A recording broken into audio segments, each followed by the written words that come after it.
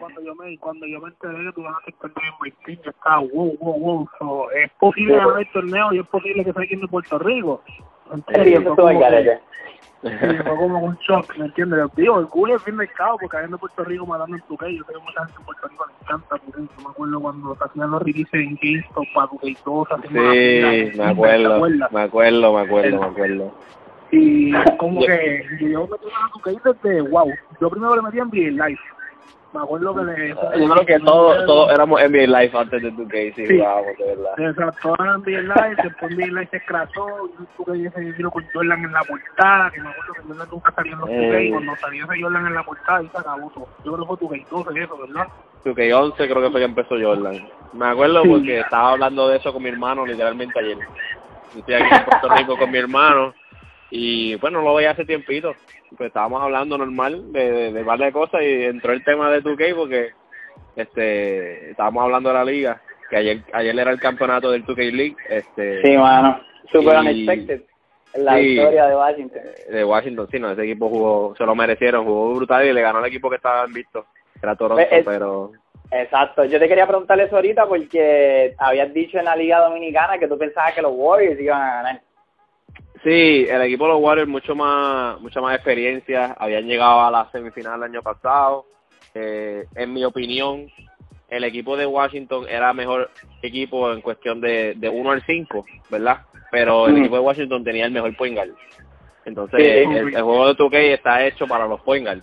Si el point guard es un jugador y es excelente, usualmente ese equipo va a estar duro, ¿verdad?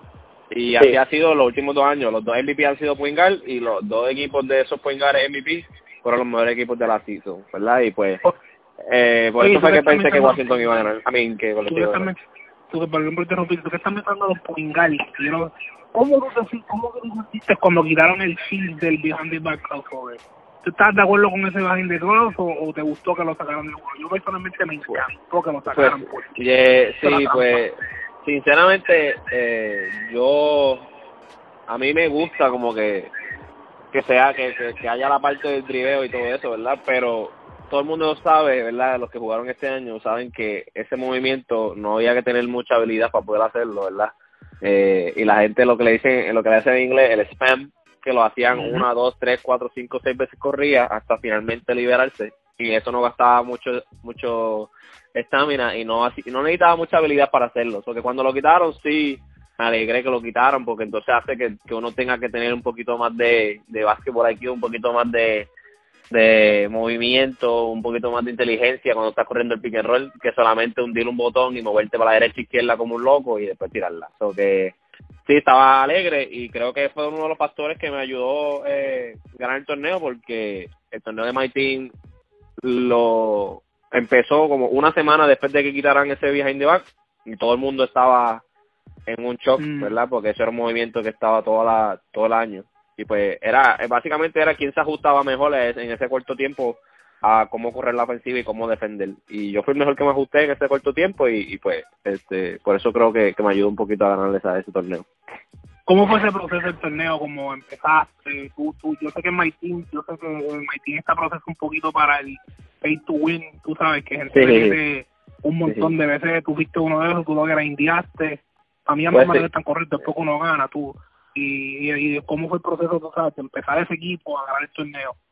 Sí, pues, sinceramente, la gente siempre me pregunta que cómo lo hice o qué, pero verdad no es por guillarme ni nada, pero sinceramente, verdad, si tú ves mi equipo en papel, cuando yo jugué a través del torneo y en las finales, yo no tenía ninguna carta de los 99 esos que uno tenía que grandear, que todo el mundo tenía. Yo no le puse mucho tiempo a eso porque yo tenía que jugar, le puse más tiempo a probar, que es el modo de juego donde se juega en la liga, ¿verdad? En el 2KLeague, y yo estaba más enfocado en asegurar mi spot en la liga que asegurar mi spot en el torneo de MyTeam, ¿verdad?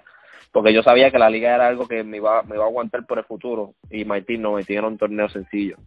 Yo le metí mucho más de mi tiempo a probar, y cuando entraba a MyTeam yo lo que hacía era, ¿verdad?, tratar de sacar las cartas que eran más fáciles de sacar, las que eran inmediatas, que no tenía que hacer mucho grind, y tratar de, ¿verdad?, seguir jugando mucho 1 para 1, que es lo que yo hacía, practicando, y con ese dinero comprarme cartas que yo quisiera que fueran suficientemente baratas, ¿verdad? Para poder usarlas.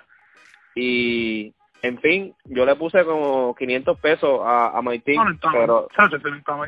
Gente que le mete miles, así que... Sí, pero hay gente que le mete, exacto. Yo le puse 500 pesos y sin decirte mucho, ¿verdad? Básicamente creo que con 500 pesos pude sacar, creo que un Pink Diamond y un Diamond. No me salió nada de leche, ¿sabes? Yo estuve salado, como se dice en Puerto Rico. Sí. Y decidí no ponerle un centavo más y solamente enfocarme, ¿verdad? Con las cartas que tenía, jugar y ganar. La gente me decía que le pagaran para que yo grandeara, pero yo no confío en darle mi cuenta a nadie.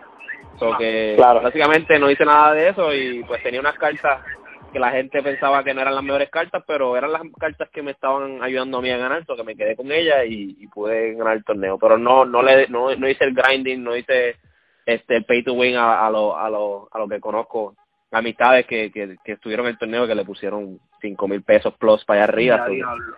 Pero me funcionó, mano. O sea, las cartas que tenía eran diferentes. 500 pesos después al fin del cabo, así que... Y cómo fue eso, si nos puedes tirar un poquito de stage ahí, tú sabes, una vez ganaste, porque si me acuerdo bien, y justo si me equivoco, una de las cosas que, aparte del cash prize, era como que ir para un All-Star Game, o era algo con ir para algo en NBA, ¿verdad? ¿Cómo fue esa experiencia, si nos puedes tirar un poquito backstage en eso? Pues, fíjate, yo lo digo y ¿verdad? Obligado, el dinero era lo importante, eso no hay secreto, el dinero era lo importante, pero pasar la experiencia en el All-Star Weekend en persona y poder tener la oportunidad de llevar a mi hermano para allá, porque te dejan escoger una persona extra, ¿verdad?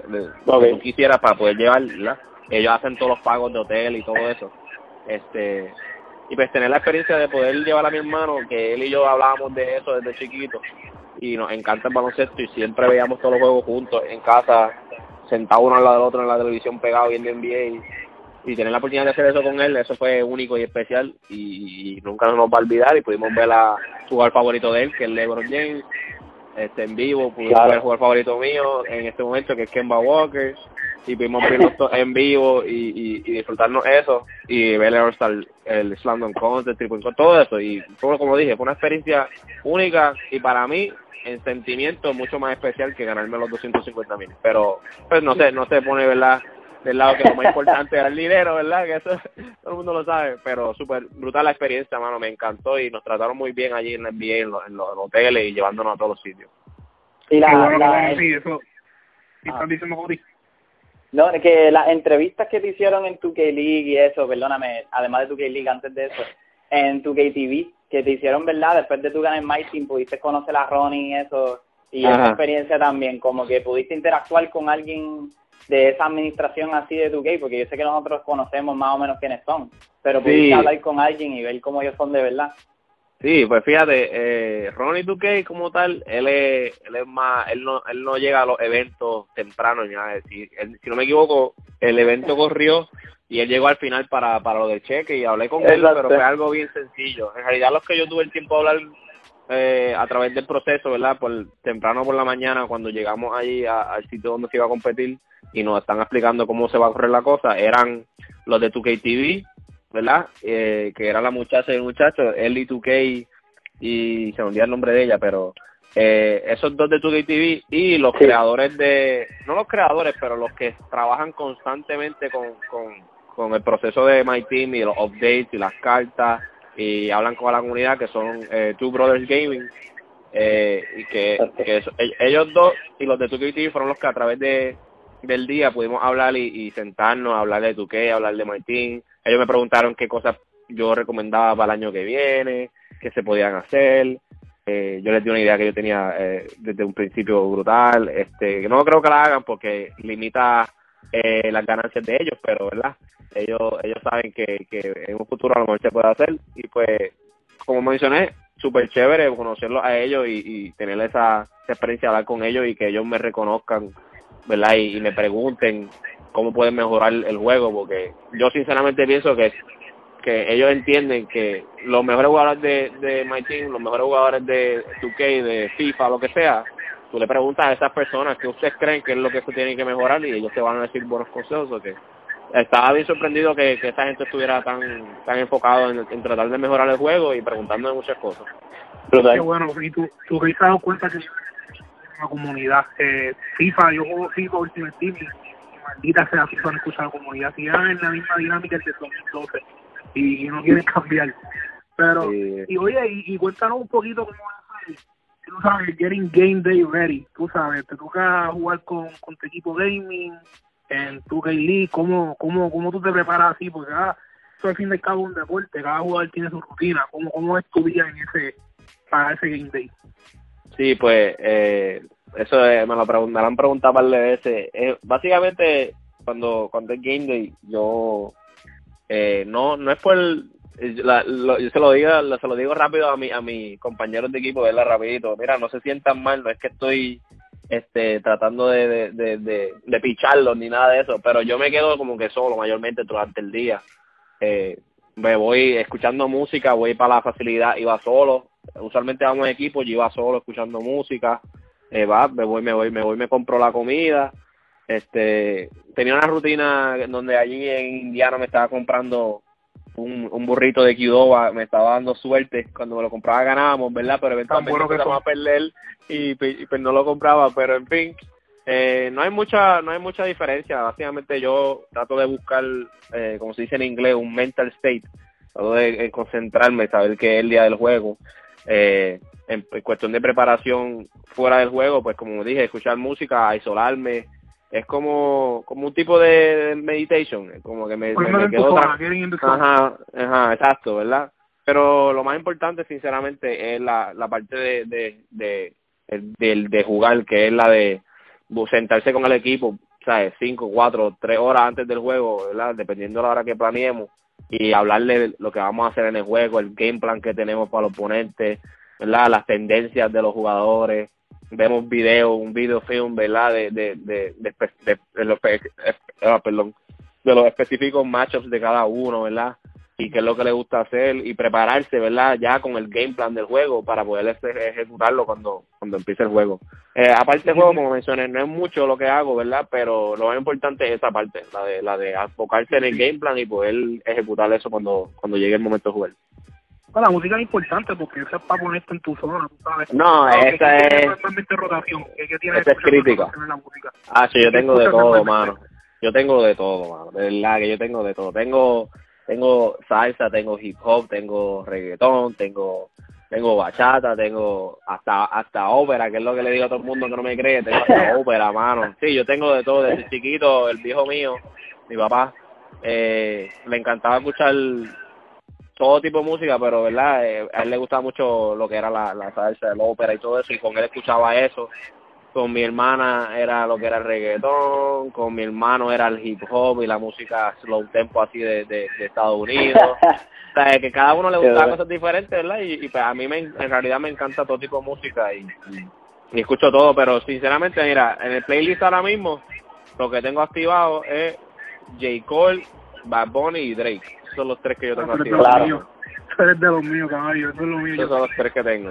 J. Cole, eso es mi top. J. Cole, lo que es J. Cole, Drake, Kendrick Lamar, ese es mi top ahora mismo. J. Cole, Drake, Kendrick Lamar, de los míos también, de Lil Wayne, Eminem, Kanye West, todo el mundo, pero J. Cole es de los míos top, y Bad Bunny lo tengo descendido 24/7 también, ese es el Durango, mano, ese es la vez. Claro. Pero sí, esos son. Y hablando de... perdón, dale. No, sigue. No, es que quería volver ahora al pasado yo estoy seguro que mucha gente quiere saber un poquito más, Jomar, de cómo tú eras como persona antes, o sea, que tú veías como lo que tú estudiaste, ¿verdad? Sí, hablaste un momento dado en una de las otras entrevistas sobre tu maestría y eso, si lo has retomado, como que cómo tú fuiste de una persona, ¿verdad? Como todo puertorriqueño, con soñar en algún momento de sus vidas quizás jugar y esa va a ser la vida ideal de uno. Y te transformaste ahora en esto, un jugador 2KLeague, como que cómo tú empezaste empezando el bachillerato y cómo te llegaste a todo esto.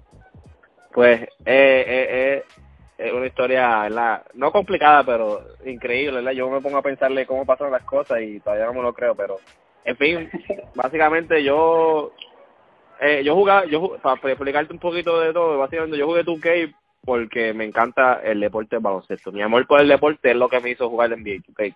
So que yo jugaba baloncesto desde pequeño, desde chiquito, a través de toda mi juventud, desde hasta los 19, 20 años.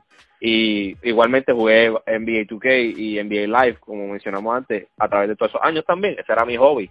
Pero tan pronto yo llegué al colegio de Mayagüez, que es donde yo estudié, y estaba haciendo mi bachillerato, mi plan era terminar mi bachillerato, hacer maestría y buscar trabajo en los Estados Unidos, ya sea como un personal trainer, como un quiropráctico, como nutritionist, diferentes, ¿verdad?, ramas que podía elegir, ¿verdad?, y me interesaban muchas de ellas.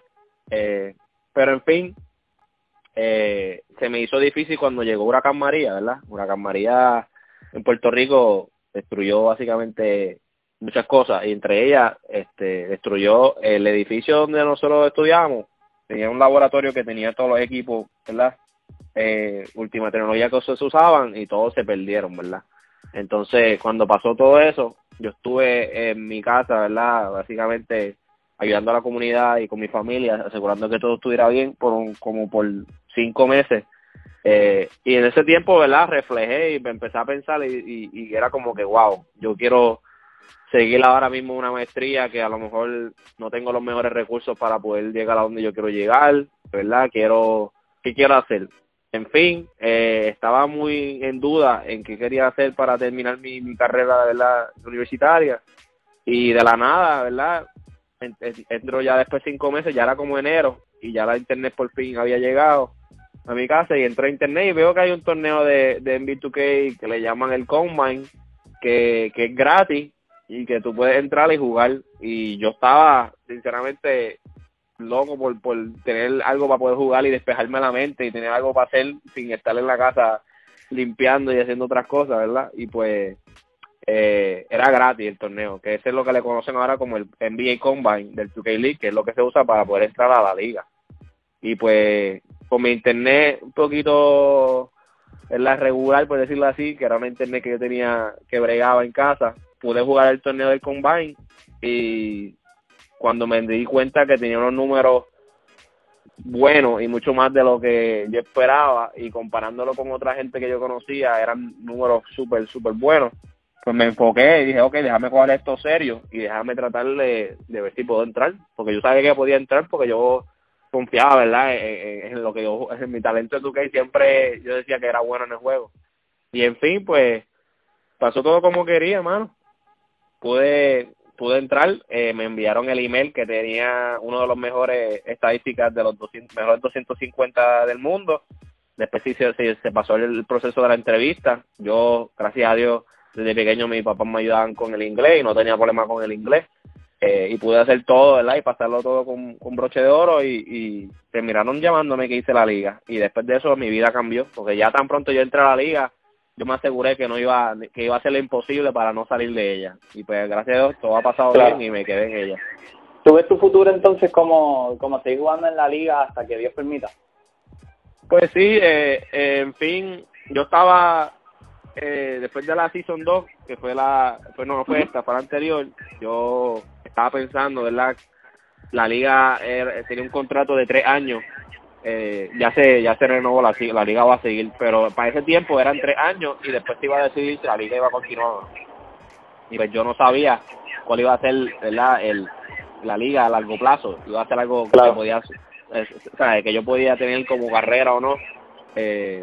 Y pues me senté con el comisionado de la liga, y me senté con él y tuve una conversación con él, le expliqué mi situación y literalmente le dije, mira, jefe, yo quiero saber aquí si esta liga es suficiente para yo poder, ¿verdad?, tener una vida, sostener mi vida o no, y poder tener una carrera, ¿verdad?, como gamer y poder largo plazo, tú sabes, tener lo que yo quiero, exacto. Y él me miró a la cara y me dijo, mira, esto es para largo, confía en nosotros, si tú quieres pertenecer a la liga, pertenece, que esto vamos para largo y vamos a seguir creciendo, y eventualmente en un futuro va a ser algo bien grande, ¿verdad? Y pues yo confío en lo que él me dijo, ¿verdad? Se notaba que lo estaba diciendo, ¿verdad?, con mucha certeza y cariño, y la liga sigue creciendo. Este año añadieron un equipo de China, el año que viene escuché que puede que añada un equipo de Europa, de Alemania, y pues sí, hasta ahora el plan es mantenerme con la liga, ¿verdad?, hasta nuevo aviso, pero pero todavía tengo en mente terminar mi maestría porque me gustaría tener ambas carreras a la misma vez. Me gustaría ser un gamer y en el off-season a lo mejor ser un trainer o ser lo que yo quiero ser, ¿entiendes? Tengo el chance de hacer eso y todavía quiero terminarlo. Eso está en la vista todavía. Pues qué bueno. Yo por lo menos, ¿verdad? Con Ozzy, que era otro que estaba, pudimos participar también de la Liga Dominicana de 2K, ¿verdad? Pudimos ver cómo ellos estaban realizando la liga desde, ¿verdad? Hace meses. Y después ver la tía Boy ahí estuvo, ¿verdad? Muy impresionante para nosotros, estuvo brutal, ¿verdad? Los comentarios de ustedes. Pero yo quería saber, cómo ustedes ven esa liga, ¿verdad? Cómo lo vieron ahora que tienes tu espacio aquí personal y eso, y puedes hablar todo lo que necesites. Y hablar también si tú piensas que hace falta algo, esa exposición que estaban mencionando la otra vez, que era bueno la exposición que ellos estaban dándole a la gente para Puerto Rico, o tú piensas, para una liga en Puerto Rico así, o tú piensas que quizás nosotros en un futuro pueda ser como el de China o el de Europa, que tienen un equipo de 2K, ¿verdad? Un equipo puertorriqueño 2K allá. Sí, pues, esa pregunta es buena, pero también tiene muchas líneas, es un poquito complicada. Yo cuando terminamos de hablar con los de la Liga Dominicana, Boyo y yo nos testeamos y estuvimos hablando un poquito de eso mismo, que estábamos bien impresionados de cómo se hizo esa liga y cómo estaba la preparación, ¿verdad? Y la producción de esa gente. O sea, el nivel que tenían eso era 1000 veces mejor que las ligas que se reconocen, entre comillas, como las mejores ligas de Pro-Am, que son las que se corren WR y las otras que son las que se usan para buscar el talento para la liga. La producción y el interés de hacer esas ligas así Latinoamérica, las mejores, está ahí. Y como vuelvo y menciono, la producción es 1000 veces mejor que las otras ligas. El problema es que ahora mismo, pues, si te soy sincero, la gente de la liga no va a mirar, no mira a los latinos y no mira a los de Europa y no mira a los internacionales igual que miran a los estadounidenses. Así de sencillo te lo puedo poner en el plato. Cuando tú le pones a un muchacho, ¿verdad?, de la liga o a un coach, mira, tiene 5 personas, ¿verdad? Puertorriqueño, un dominicano, Alemania, China y Estados Unidos. Y los 5 tienen los mismos números. 20 puntos, 15 rebotes. Y todos son buenos. Ellos van a terminar cogiendo el de Estados Unidos. Así de sencillo. El proceso de eliminación corre así. Y pues eso es algo que pues es lamentable y es difícil, pero es lo que está corriendo ahora mismo, ¿verdad? El 90% de la gente en la liga o el 95% de la gente de la liga son de Estados Unidos. Y pues hay que tratar de nosotros, ¿verdad?, hacer lo mismo que está haciendo el equipo de China y lo mismo que están haciendo los equipos de Europa. Y en nosotros tratar de seguir creciendo, ¿verdad?, con la imagen de nosotros y seguir creciendo las ligas. Y eventualmente llegará a un punto donde vamos a tener ese reconocimiento que se merecen. Pero ahora mismo pues es un poquito más difícil porque está ese límite, que es el que está la barrera de que somos internacionales y somos de otro lado, y pues nos miran un poquito diferente, ya sea porque no creen que tenemos el talento o no creen que podemos hablar el inglés correctamente o lo que sea, ¿entiendes? Y pues también la otra parte de eso es que ese equipo de China que entró, el sponsor de ellos se le llama Genji, el equipo de China que entró a la liga. Genji es como ¿cómo te puedo explicar?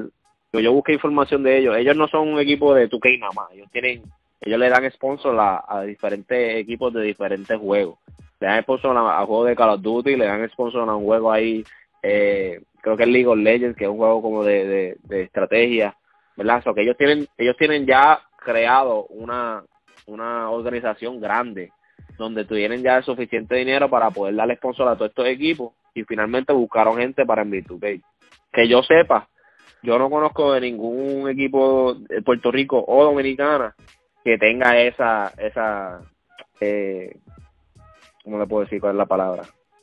Esa grandeza, ese reconocimiento en los esports, ¿verdad? Puede ser que lo haya. Tú me puedes mencionar si tú sabes más que yo. Yo en realidad no tengo mucho conocimiento.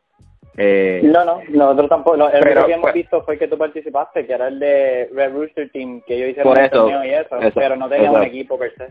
Exacto, pero como todos sabemos, ¿verdad? También Puerto Rico es una isla chiquita, so que todo se nos hace más difícil, y Dominicana lo mismo, se les hace más difícil. Pero en fin, eso es lo que quiero mencionar, que todavía estamos en un punto donde estamos bien lejos de lo que queremos llegar, que es donde está el equipo de GS de China, que es donde están estas otras organizaciones, ¿verdad? ¿Cómo se puede hacer? No te sé decir cuál es el proceso específico para poder llegar a ese punto, pero te puedo decir que estamos haciendo lo mismo que ustedes hacen, que es lo mismo que yo hago, tratar de darle exposición a todo el mundo, tratar de seguir mejorando, tratar de seguir jugando a un nivel alto, ¿verdad? Y yo me reconozco como me veo a mí mismo, ¿verdad? Como una inspiración para muchos jugadores, y sé que si yo sigo haciendo esto a este nivel alto, si sigo representando a Puerto Rico, pues le puedo abrir los ojos, ¿verdad? A otros muchachos de Puerto Rico que lo hagan, y eventualmente ya vamos a tener más gente jugando, ¿verdad? En los esports a través de los años. Eso es normal, eso así es que corre la cosa. ¿Cómo es? No se puede comparar ahí paralelamente con la NBA. Si tú te acuerdas, antes los jugadores europeos eran como fácil y preferían los americanos antes de los jugadores europeos, y ahora tú ves como que están buscando los europeos, ¿me entiendes? Para jugar en la liga, como que están buscándolo en todo el lado a los mismos jugadores, con los mismos jugadores de África. Tenemos ahora Masai Ujiri, que está ahí tiene una academia ahí en África y ya sacó un montón de jugadores de ahí. Es como que me recuerda un poquito, tú sabes, a la historia del NBA, como que antes eran más americanos y los jugadores de otros países tenían este cliché, y al demostrar a esos jugadores y tener la oportunidad, ahora lo están buscando más porque saben que hay como que gente en esa área. Exacto, sí, y así mismo es como como correr el proceso de NBA, y todavía tú lo puedes ver hoy día que todavía, aunque reconocen el talento, y sí hay muchos jugadores más internacionales, todavía vemos como algunos no le dan el respeto que se merecen, y pues es parte de lo que hay, ¿verdad? Y es bueno tener jugadores como un ejemplo, ¿verdad? Lo que vemos todo el mundo en los últimos días, un jugador como Luka Doncic, ¿verdad? Que hace lo que está haciendo y te enseña que sí, que hay talento de ser uno de los mejores de todos los tiempos en otro sitio que no sea Estados Unidos, y eso abre los ojos y le da esa puerta a los jóvenes para que sigan, ¿verdad?, entrenando y sigan haciendo lo que quieren para poder llegar a ese punto que él llegó, ¿verdad? Y pues eso es lo que hay que hacer nosotros como latinos y los europeos en sus respectivos sitios, en la NBA 2KLeague y en los esports como tal en general, para poder subir, ¿verdad?, esa exposición de que esto es un videojuego, esto lo puede hacer cualquiera, hombre, mujer, 50 años, 15, no importa, ¿verdad? Y pues eso es el problema, y es difícil, pero se puede, mano, y pues estamos en el proceso de empezar con eso, y pues yo trato de hacer lo mejor que pueda de mi parte. No, estás haciendo un trabajo brutal. Yo te quería preguntar también, nosotros queremos saber que la transición ahora que va a haber de 2K20 al 2K21. El 2K21 ahora mismo, me imagino que hayas visto los videos y eso, todo lo que han dicho sobre que MyTeam perdura hasta, ¿verdad?, Next Gen, PlayStation 5, que el MyCareer no pasa. En cuestión de esas cosas así, esos detalles, ¿qué piensas sobre el 2K21 y si piensas hacer el mismo build que tú tenías ahora en 2K20? Sí, pues, sinceramente, yo lo he pensado y lo he hablado con mis compañeros de la liga y con mis amistades que juegan bien. Y por ahora, pues, vamos a tener el juego de 2K21 con el current gen, que son los de PlayStation 4 y el Xbox One, como por 2 meses, creo que 2 o 3 meses. Después que llega el Next Gen, y cuando pronto llega el Next Gen, ya he anunciado que es un juego totalmente diferente, con nuevos badges, nuevos pie charts, todo es nuevo, ¿entiendes? So que no es fácil como que crear un jugador sabiendo que no va a ser lo mismo en el próximo Next Gen, y no se va a trasladar, como tú dices. Lo único que se puede pasarle es NBA MyTeam, 2K MyTeam. So que yo voy a estar enfocado mayormente, ¿verdad?, estar jugando MyTeam, que sé que es lo que se me va, el proceso que yo haga ahí y el avance que yo haga ahí se me va a poder pasar para el próximo Gen, y no tengo que enfocarme en que voy a perder todo. Y en MyCareer, claro, voy a hacerme un muñeco que todavía no sé cuál va a ser, sinceramente, pero me voy a hacer un muñeco simple, sencillo, que yo sé que no es algo que nada de otro mundo, porque como vuelvo y repito, 2K21 Current Gen es bien parecido a 2K20, es casi lo mismo. So que yo puedo ser un jugador, ¿verdad?, y pasar el tiempo jugando el parque o algunos juegos de probar con mis amistades, pero mayormente mi enfoque personal va a ser en MyTeam. Y cuando llegue el Next Gen, entonces que voy a empezar a darle duro a lo que es MyCareer y programa y todo eso. ¿Puedes participar en el torneo de MyTeam cuando lo hagan otra vez, con todo y que esté en el 2KLeague? Sí, el torneo de MyTeam no, es totalmente aparte de 2KLeague, no tiene nada que ver, los contratos no confligen ni nada, y sí, se puede competir todos los años que yo pueda. Ah, pues perfecto. Entonces ese va a ser tu enfoque principal entonces ahora cuando, ¿verdad? Por estos primeros 2 meses, Exacto. mi enfoque va a estar en MyTeam, y tan pronto salga el current gen, ya empiezo a enfocarme otra vez en lo que es Pro Am y lo que es My Career, que es lo que se va a hacer para la liga. La liga, tengo un instinto de mi mente, me dice que hay un 80-90% que la liga de NBA 2KLeague de la Season 4 va a ser en Next Gen, no va a ser en Current Gen. Y por eso es que, ¿verdad? Pienso que sí, voy a jugar Pro Am en estos primeros 2 meses, pero no va a ser tanto. Voy a jugar más MyTeam, y tan pronto caiga entonces Next Gen, entonces me enfoco en lo que es Pro Am y My Career. Oye, tú un poquito Pro Am. Si tú tuvieses como que elegir un starting 5 con los Bills desde la 1 a la 5, ¿cómo tú lo harías? Esa es buena pregunta. Yo soy bien grande en que hay que tener un pure sharp en la cancha. Eso es algo que a mí siempre yo lo he mencionado. El pure sharp trae tanto enfoque en la defensa, y tienes que hacer un game plan para él, y el spacing que crea el pure sharp en la cancha ayuda mucho a los otros 4 jugadores poder hacer las cosas que quieren hacer.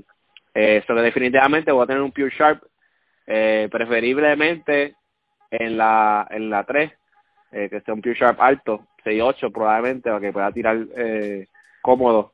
En la 2 tengo un lock obligado. Yo soy grande en lo que son los pure locks, que son los que son todo defensa, pero en la liga eso no funciona. En Pro Am sí.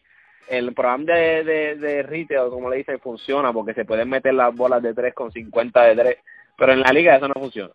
So que si me lo preguntas para la liga, que sea un play lock, y si me lo preguntas para el programa, un pure lock.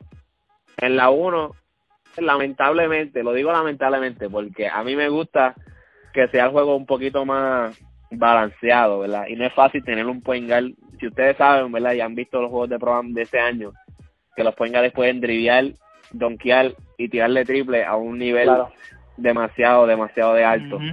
Y pues yo pienso que si tú puedes donkear como tú donkeas, no puedes driviar como tú driveas. O si puedes tirarle 3 como tú driveas, no puedes driviar como driveas, etcétera.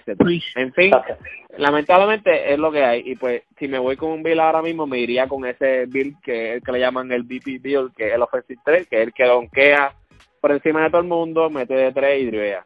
Eso que sería ese en la 1, el play lock en la 2, o el pure lock, el pure sharp en la 3. En la 4 yo tengo un ring sharp, o el glass cleaner, como le llaman. Y en la 5, el que sea el puro defensivo, que sea para rebotear y defender. Eso serían mis 5. Ah, pues brutal. Yo tenía una duda ahora sobre eso, perdóname, Beta, que era que habíamos hablado con uno de los streamers de Puerto Rico que se llama Pachi, el señor Pachi, y él había dicho que el mejor build que él entiende en este juego es el two-way slashing playmaker. A ver si tú concuerdas con él, aunque yo sé que 2KLeague no usa todos los archetypes que hay, pero en cuestión de todos, ¿cuál usted piensa que es el mejor de todos los, ¿verdad?, de los builds? Pues para mí personalmente pienso que el mejor de todos los builds es el offensive 3, que le llaman el BP build, que es el pie chart, que es azul y verde, porque terminas con los valles de terminar, ¿verdad?, la cuira y los donkeos en contacto y tirarle 3, todo en Hall of Fame, y como quiera puedes driviar al nivel que le llaman el speed boost, puedes hacer el speed boost para todos lados. Para mí ese es el mejor build del juego, es el build que llegó a la liga y rompió la liga, el build que llegó a retail, a Pro Am y rompió Pro Am. Sí conozco del two-way slashing playmaker y tiene que ser, como te puedo decir esta parte, eso sí, si tienes el two-way slashing playmaker en las manos de un jugador que sabe usarlo, es extremadamente deadly, como se dice en inglés.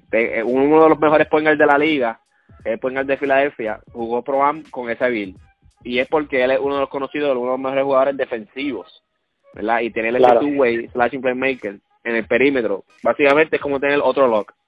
Y pues si lo tienes en las manos de un jugador que sabe lo que está haciendo defensivamente, va a tener una de las mejores defensas del juego, y ofensivamente también puede terminar en contacto, puede driviar.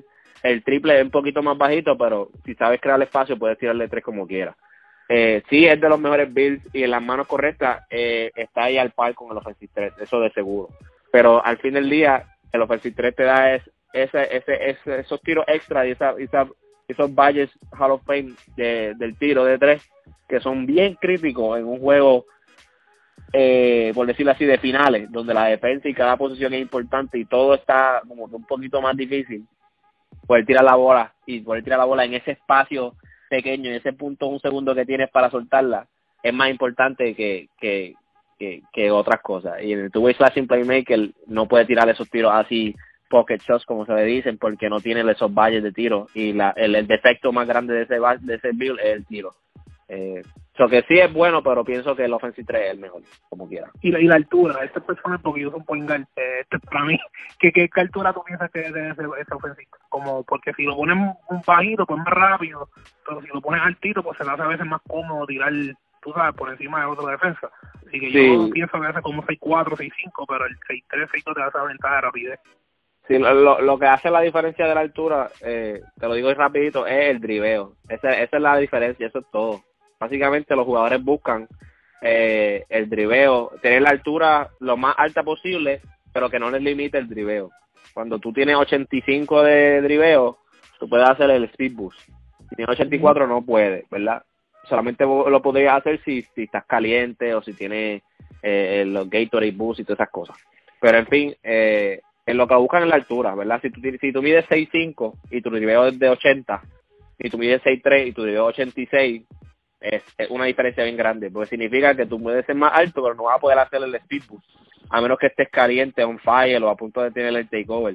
Pero cuando mides 6'3", tan pronto empieza el juego, empieza el tip, ya tú puedes hacer el speed boost. Y el speed boost es bien importante para los point guard porque hace que puedas crear, ¿verdad?, el espacio contra la defensa y puedas crear los tiros más rápido y puedas atacar más rápido, todo es mucho mejor.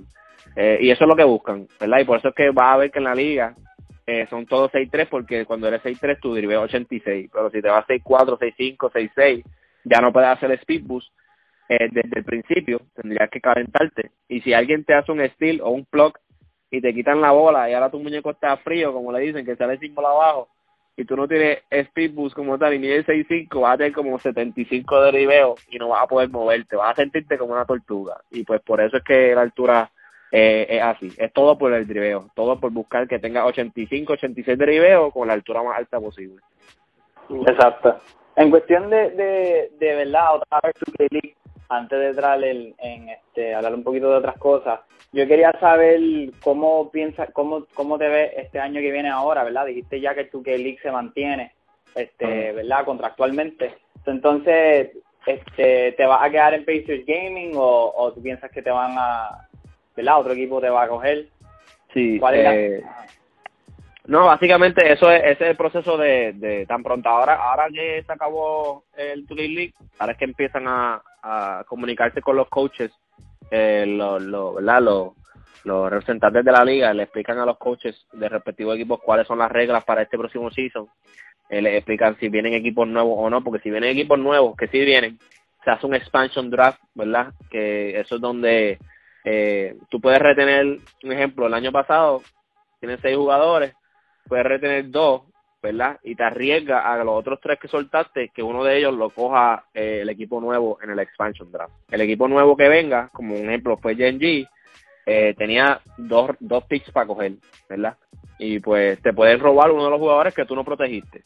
Y eso es algo pues bien importante. Cuando anuncien esas reglas, los coaches van a saber, entonces, puedo retener 2, puedo retener 3 antes del expansion draft, y le explican si retienes 4, pierdes un first round pick, pierdes un second round pick, le explican todo eso. Tan pronto le expliquen todo eso a los coaches, ellos empiezan ¿verdad? a pensar qué van a hacer con su equipo y qué van a hacer con sus jugadores y quiénes quieren retener y quiénes no. Todavía no han hecho eso, pero cuando lo hagan yo me voy a enterar. El coach ya nos mencionó en el exit interview en Indiana que nos estaría llamando tan pronto le avisaran para saber quiénes él va a retener y quiénes no, y que nos va a hablar la clara, como se dice aquí, ¿verdad? Nos va a decir la clara si nos va a quedar con nosotros o no. Cuando a mí me llame ese call del coach, yo lo voy a coger y voy a tener una conversación con él, ¿verdad? Normal, de hombre a hombre, y él me va a decir, mira, vamos a retenerte o mira, te vamos a soltar. Y ahí yo voy a saber si me mantengo con Indiana o si estoy free agent para que me coja un equipo nuevo o sea drafteado por alguien o hagan un trade o lo que pase, pero ese proceso todavía no ha pasado. Sinceramente no te puedo decir qué va a pasar porque no tengo idea. Bueno, porque yo sé que de este season, por lo menos, de Pacers Gaming era uno de los caballos. So, por eso te pregunto como más o menos qué tú sentías que iba a pasar. Sí, yo sé que ellos podían retener. So, yo me senté con los muchachos del equipo y empezamos a pensar entre nosotros mismos, literal, hablando, okay, yo creo que a mí me cogen a mí y a este. Y el otro decía, no, pero yo creo que cogen así, literalmente, ¿sabes? Nosotros creamos una química y una bondad buena en Indiana, ¿verdad? Y todo el mundo se respeta, hay respeto mutual y no hay ninguna envidia, ningún rencor a nada. Y pues nosotros nos sentamos y hablamos sobre eso, sobre quién se podría quedar y quién no.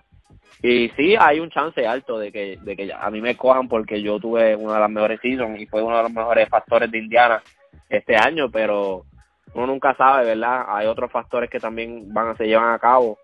A lo mejor él quiere irse con jugadores que él ya tuvo ya en los previos años y tiene más experiencia y confianza con ellos, o puede decir retenerme a mí y hacerle un trade y cambiarme para otro equipo por un pick. Uno nunca sabe lo que puede pasar, por eso te digo, al fin del día uno nunca sabe, y aquí en la liga es una incertidumbre brutal, muchas cosas que han pasado que nadie se lo imagina. Que yo estoy con una mente, sinceramente, sí sé que me puedo quedar, pero mi mente está bien clara y bien normal en que cualquier cosa puede pasar, y por eso menciono que no te puedo decir qué va a pasar porque no tengo certeza.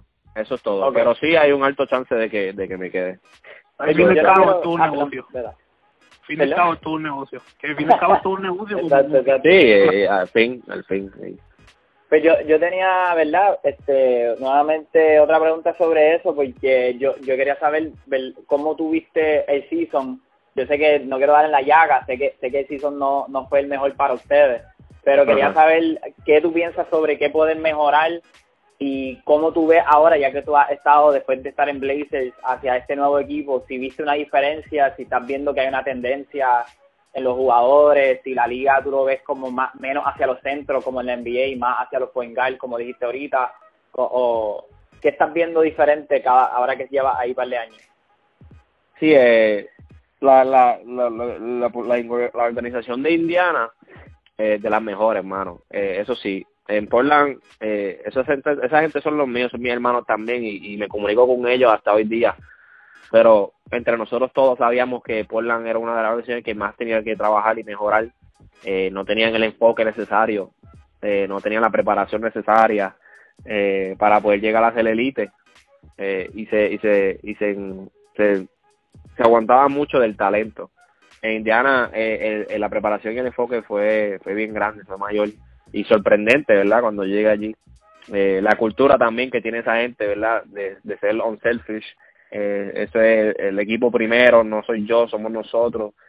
Todo eso es una cultura que a mí me encanta, y viniendo del deporte de baloncesto, ¿verdad? Jugando del deporte, así es que tiene que ser, ¿verdad? Y no muchos equipos lo hacen, ¿verdad? So que Indiana, para mí personalmente, en cuestión de organización, de las mejores, ¿verdad? Pero lamentablemente, como tú mencionaste, ¿verdad? El equipo no pudo encajar, tenemos muchos jugadores fuera de posición. Tratamos de hacer muchos cambios, pero muchos jugadores tuvieron que sacrificarse, jugar otras posiciones. Teníamos 3 rookies en el equipo. Teníamos yo y el muchacho que se llama Nate, éramos 2 jugadores que venían nuevos de otro equipo. Era un equipo totalmente nuevo, ¿verdad? Y teníamos que tratar de encajar esas 6 piezas en un mismo motor en un par de meses para poder estar ready para jugar, y no se pudo, ¿verdad? Nosotros como equipo necesitamos un poquito más de 2 meses, como otros equipos pudieron encajar más rápido, ya sea porque se conocían o porque jugaban juntos antes. Nosotros nunca habíamos jugado juntos antes con ninguno de los otros, y pues yo pienso que ese factor fue bien importante. Nosotros no pudimos tener esa química y esa conexión inmediata que otros equipos tenían, como el de Portland, por ejemplo. Eso fue una conexión inmediata, y ya en la Season 2 todo el mundo se conocía, eso que no había problema. Pero aquí, como mencioné, era un equipo totalmente nuevo, y pues a veces se toma tiempo, ¿verdad? Y nosotros no pensábamos que iba a tomar tanto tiempo, pero sí tomó, y ya cuando estábamos al final de la Season mejoramos un montón, pero ya era un poquito muy tarde, y ya los otros equipos tenían su sus respectivos equipos ya alineados con lo que cada uno tiene que hacer. Nosotros todavía estábamos buscando qué iba a hacer cada uno y cuál era el rol de cada uno. Fue una season bien difícil, ¿verdad? Y no se pudo ganar como uno quería, pero es parte de, ¿verdad? Es como dice muchas veces, es un business, ¿verdad? Y esto es parte del business, se gana y se pierde. Y pues yo personalmente pienso que aunque no se pudo ganar, hay muchas cosas positivas que se pueden sacar de la season. Y yo espero, ¿verdad?, que respectiva individualmente cada jugador se mire al espejo y diga, contra, tengo que ser mejor, tengo que jugar mejor, este no soy yo, y tratar de en el off-season, ¿verdad?, practicar y jugar el juego mucho para venir para la próxima season duro, para que pase lo que pase con el equipo que le toque, ¿verdad?, incluyéndome a mí. Y pues yo sigo tratando de mejorar mis destrezas en el juego. Este fue el primer año que tuve un rol así de grande como el que tuve en Indiana. Claro. Portland yo era el sexto hombre. Aquí yo tuve rol básicamente no solamente estar en line, sino terminé jugando 3 posiciones a través de la season. Y pues eso me abrió los ojos que no solamente yo puedo hacer eso, tenía la confianza, pero eso me dio, ¿verdad?, la certeza que puedo hacerlo. Y ahora pues me enfoco en el off-season, en poder jugar estas otras posiciones y poder ser bueno en estas posiciones, no solamente para estar ready para cuando llegue la season, jugarla, sino que también, como uno dice, me puedo sentar en los zapatos de ellos y sentarme en los zapatos del point, en los zapatos del shooting, en los zapatos del small forward y decir, okay, yo entiendo lo que tú me estás diciendo, ya yo he jugado esa posición, yo sé de dónde tú vienes, vamos a hablar, vamos a sentarnos, vamos a cuadrar lo que hay que cuadrar, ¿verdad? Si tú eres un centro, un ejemplo, que es la posición que yo personalmente jugaba, y el shooting guard me dice algo, yo le digo, no, pero tú tienes que ver esta parte de acá, y él me dice, no, pero siéntate aquí, y nos sentamos y hablamos, y había como que mucha, ¿cuál es la palabra? Él decía una cosa y decía otra, ¿verdad? Y pues al fin del día uno cuadraba con algo, ¿sí? Porque uno trataba de ser lo mejor para el equipo, pero no estaba esa conexión que uno necesitaba. Y pues a lo mejor yo jugando otras posiciones, pues puedo sentarme en los zapatos de ellos y ver lo que ellos ven y ellos pueden ver lo que yo veo y hacer esas cosas, hace todo el proceso más fácil y mejor. Y pues eso es lo que me voy a enfocar este off-season. Voy a tratar de jugar varias posiciones, varios torneos y jugar la 1, la 2, la 3, la 4, la 5 sin miedo. Yo sé que yo puedo, no tengo problema con eso y al fin del día esto es un videojuego, cualquiera puede ser bueno en cualquier posición y pues este va a ser mi enfoque en esta off-season. Sí, la química es muy importante, como tú, la química es bien importante, como uno piensa como el equipo de Miami, primer año que no pudieron quedar campeón con ese trabuco, los Lakers con Cody, Shaq, Gary Payton y Carmalón, y como que no tenían la química y no pudieron llegar a ese título y tener lo mejor de ellos, porque esto al fin del cabo, esto es baloncesto, esto es táctica, esto es tener química, saber dónde tú sabes tu equipo va a estar, dónde tu equipo prefiere estar, dónde tu equipo prefiere recibir ese pase, tú sabes, pero tocando un poquito la NBA, ya que estamos hablando de eso, tú ya me mencionaste que Kemba es tu favorito, así que me imagino que está rooting for Boston. Para mí ellos pueden dar esta serie, pero que me imagino que le va a Boston, pero ¿cómo ves estos playoffs surgiendo? Pues sinceramente mi pronóstico en las finales era Lakers y Milwaukee. Sigue siendo Lakers y Milwaukee. Yo soy fanático al fin de Boston y de Kemba, pero cuando uno tiene que ser realista, ¿verdad? Yo le voy a que los Lakers salen del West. La gente dice los Clippers y yo entiendo por qué lo dicen, pero yo estoy seguro que la gente no entiende todavía que a LeBron todavía le queda lo que es LeBron y que la altura y lo grande que son los Lakers es un factor que les va a doler un poquito a los Clippers si terminan siendo los dos equipos, que yo pienso que van a ser los dos equipos que van a terminar jugando en el Conference Final. Y pues tengo a los Lakers del West en el East. Sinceramente, mano, sí hay un chance de que Miami le puede sorprender a Milwaukee. Boston o Toronto pueden darle el palo y sorprender. No hay duda de eso. Pero, en fin, si tú me das a mí a escoger y me pones una pistola en la cabeza, yo voy a irme con el que mide 7 pies y vea la bola como un point guard y la donkea parado, que se llama Giannis.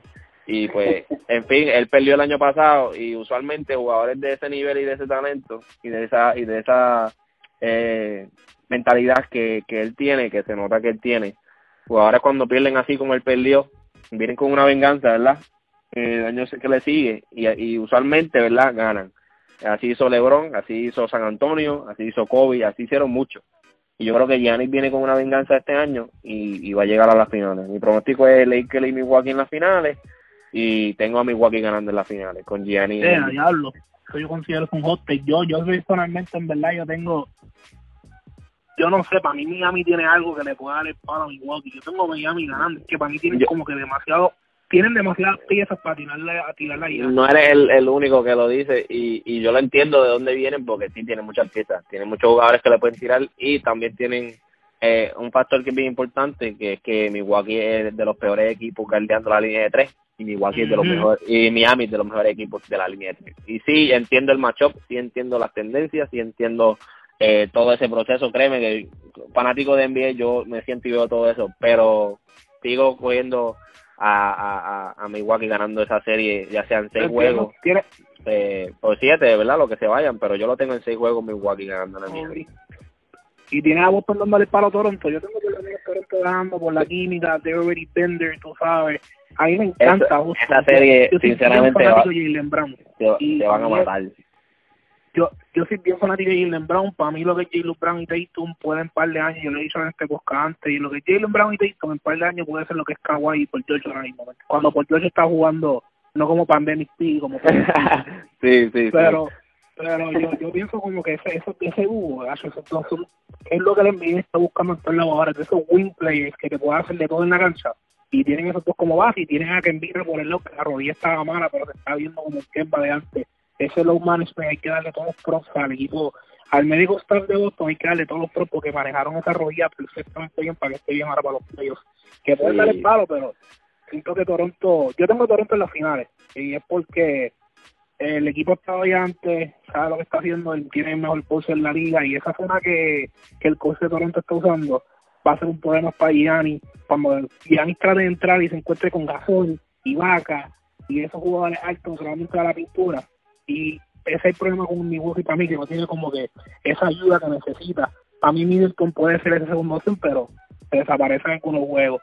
Y va a ser interesante, estos playoffs para mí son los mejores en un par de años. Eso mismo iba a decir, que al fin del día, aunque yo tenga a mi equipo, tú tengas tu pronóstico, todo el mundo tiene lo suyo, al fin del día no me sorprendería si las finales fuera Clipper, Toronto, o claro, tú sabes, cualquier equipo. Hay muchos equipos, Toronto, Boston, Miami, los Clippers, y Houston. Hay equipos que te pueden sorprender, y este es de los años más competitivos, y no me sorprendería, ¿verdad?, que cualquiera gane. Esa serie de Boston y Toronto va a estar brutal, ¿verdad? Boston no tiene a Gordon Hayward, Toronto no tiene a Lowry por los primeros juegos.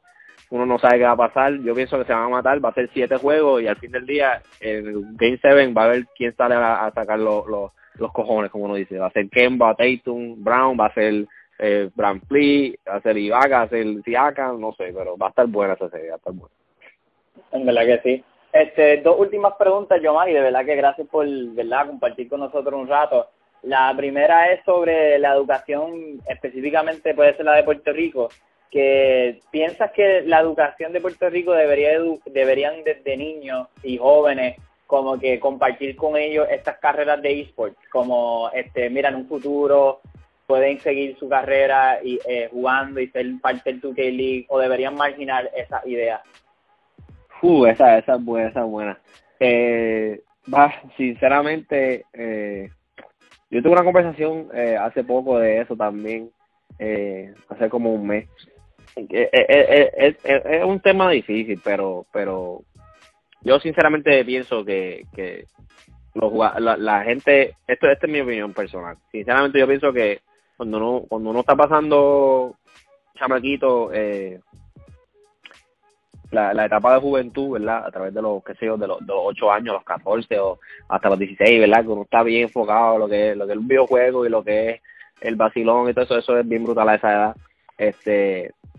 Pues la carrera del eSports y la carrera del gaming, ahora mismo, yo pienso, ¿verdad?, que ahora mismo no es la más viable, por decirlo así, creo que una palabra para usar. No es fácil llegar y ser, es fácil llegar y ser un gamer. No es fácil llegar a ser un gamer elite que está recibiendo el dinero necesario para poder tener una carrera y una vivienda normal con eso, ¿verdad? Y hay muchas competencias que se corren, ¿verdad? Y no es fácil, ¿verdad? Ser como el chamaquito, creo que es un chamaquito que jugó Fortnite y se ganó millones y tenía como 15 años, algo así. Sí.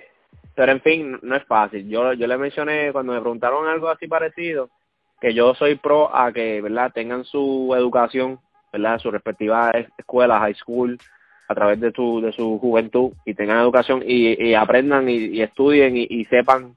Entonces ya cuando vayan a la universidad, ya cuando vayan a escoger en el colegio, ya sea donde sea, ¿verdad?, sus respectivas universidades, ahí puede estar la opción, ¿verdad?, entre los currículos, ¿verdad?, cuando uno termina su etapa de juventud, que uno pasó la high, uno aprendió de lo que uno tenía que aprender en la escuela, conoció sus amistades, jugó deporte, todo lo que hiciste, ¿verdad?, que uno hace. Ya tan pronto uno va a la universidad, entonces uno empieza a pensar, ok, quiero estudiar ingeniería, quiero estudiar biología, quiero estudiar kinesiología, lo que fuera, ¿verdad? Que ahí dentro de estos currículos esté lo que le llaman el eSports y esté lo que le llama, ya sea programador de un videojuego, ya sea jugar el videojuego como tal, ser un professional gamer, parte del staff, lo que sea. Pero en fin, que ese proceso de eSports y ese proceso de esa etapa, se le puede mencionar algo, ¿verdad?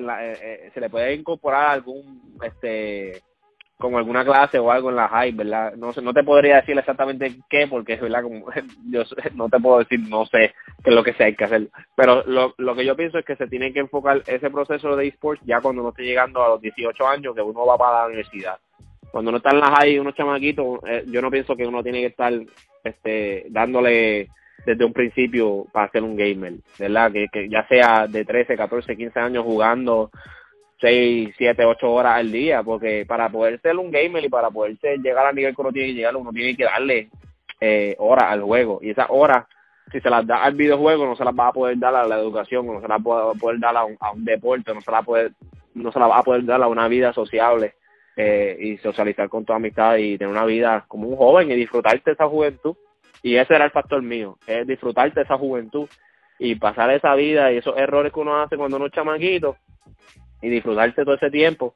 Y ya cuando uno llega a la universidad, ahí es que uno, ¿verdad?, cambia de ser un joven ¿verdad?, a un young adult, a un adolescente, ahora que tú estás pensando ahora en tu carrera futura. Pero no sé si entendiste, ¿verdad?, muy bien lo que mencioné, creo que me pude explicar bien.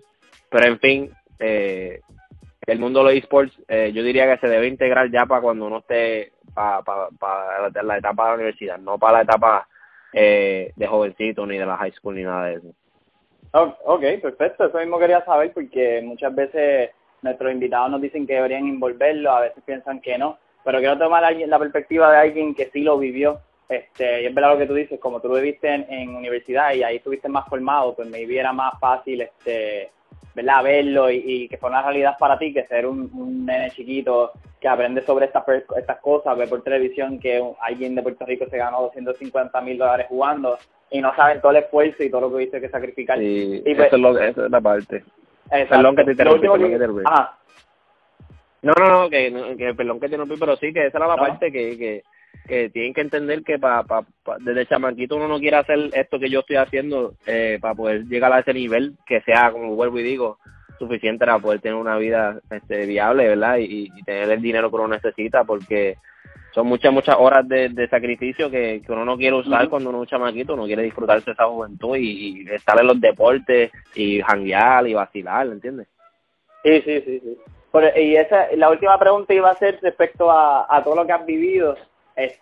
¿Tú sientes el respaldo de Puerto Rico? Tuvimos una entrevista con Walter Hodge, un jugador de ¿verdad?, de la BCN, MVP, Finals MVP, campeón en otro lado del mundo internacional, y él siente que hay un respaldo puertorriqueño, pero a la misma vez a veces de la liga de la selección de Puerto Rico y eso, pues no tanto. Pero te pregunto a ti, ya que has estado tantas entrevistas y, ¿verdad?, la gente te conoce como la persona que ganó MyTeam y está el único puertorriqueño que está en 2KLeague, envuelto con la NBA, además de José Juan Varela ahora mismo.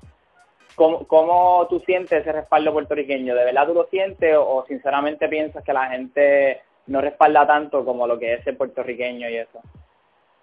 No, en mi caso, en mi experiencia, ¿verdad?, personal, en mi caso, increíblemente orgulloso y feliz, inspirado y agradecido del apoyo que la comunidad de Puerto Rico me ha dado, la comunidad de los latinos, la comunidad, ¿verdad? De muchos sitios, mano. O sea, yo jamás me imaginé recibir tantos mensajes de no solamente Puerto Rico, sino dominicanos, colombianos, hasta argentinos, de España, de muchos sitios, ¿verdad? Mucho apoyo. Y como vuelvo y repito, Puerto Rico, la comunidad de Puerto Rico me ha dado tanto apoyo y tanto exposición, como gente como ustedes.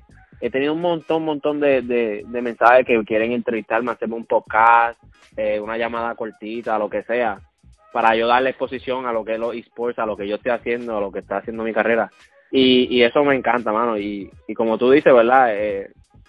Ese respaldo que yo tengo de la comunidad de Puerto Rico, de los gamers, y no solo de los gamers, sino también de la comunidad como tal, puertorriqueños que me escriben, que mira, yo no sé lo que tú haces, no sé qué estás haciendo, pero bien orgulloso de que estás representando a Puerto Rico. Así me escriben, hermano, y es brutal ver eso, porque yo nunca me imaginé estar en un punto así, literal, nunca en mi vida, estar en un punto donde hay gente que me ve y me escribe, mano, me da una inspiración para hacerle eso. Tú sabes, eres como algo que tan pronto tú llegaste ahí, me diste los chances y la esperanza de que yo también, pues, sabes, cosas así bien inspiracionales, y eso me llena de orgullo y de felicidad, y vuelvo y repito, ¿verdad? Nunca me imaginé que iba a estar en este punto aquí, y agradecido de estar aquí, y ahora tengo que hacer mi trabajo, ¿verdad? Como digo yo, como pionero y como esa visión que ven muchos puertorriqueños, para tratar de ayudar a la comunidad y hacer lo mejor que yo pueda, ¿verdad? Que yo pueda hacer para poder ayudar a cada uno, tratar de llegar a sus sueños también. Pues perfecto, en verdad estamos totalmente de acuerdo. Nosotros te apoyamos desde un principio, ¿verdad? La página la creamos casi en marzo, y desde ahí estábamos pendientes al 2KLeague, estábamos viendo cómo se estaba envolviendo, el cambio que tuviste que dar ahí repentino también a los Pacers. Pero en verdad estamos muy felices de poder apoyarte, de poder verte crecer, ¿verdad?, en la comunidad, porque nosotros te vimos cuando, como dijo Beta ahorita, te vimos en MyTeam, y era imposible no verte, mano, porque es que salía hasta uno esperando, ¿verdad?, My Career, salía el video. Mira, estamos aquí con Jomar Varela, en otro diablo, qué embuste, mano, qué bueno. Pero en verdad es brutal, hay muchos jóvenes, ¿verdad?, que ¿verdad?, con quien hemos hablado y hemos compartido hasta en el podcast, que ellos tienen sus sueños en baloncesto, ¿verdad?, físico, pero a veces los sueños son un poco acortados, porque no todo el mundo es alto, no todo el mundo tiene la fuerza y talento que tiene José Juan Barea. Pero es bueno ver que también nosotros no solamente somos buenos en los deportes así como pelota, baloncesto y eso, también el orgullo y el talento puertorriqueño también se puede mover hasta en este deporte, que es ¿verdad?, el gaming. So, es bueno escucharte, es bueno poder saber tu vibra, ¿sabes? Ya hemos visto en muchas entrevistas lo calmado que eres, lo tranquilo.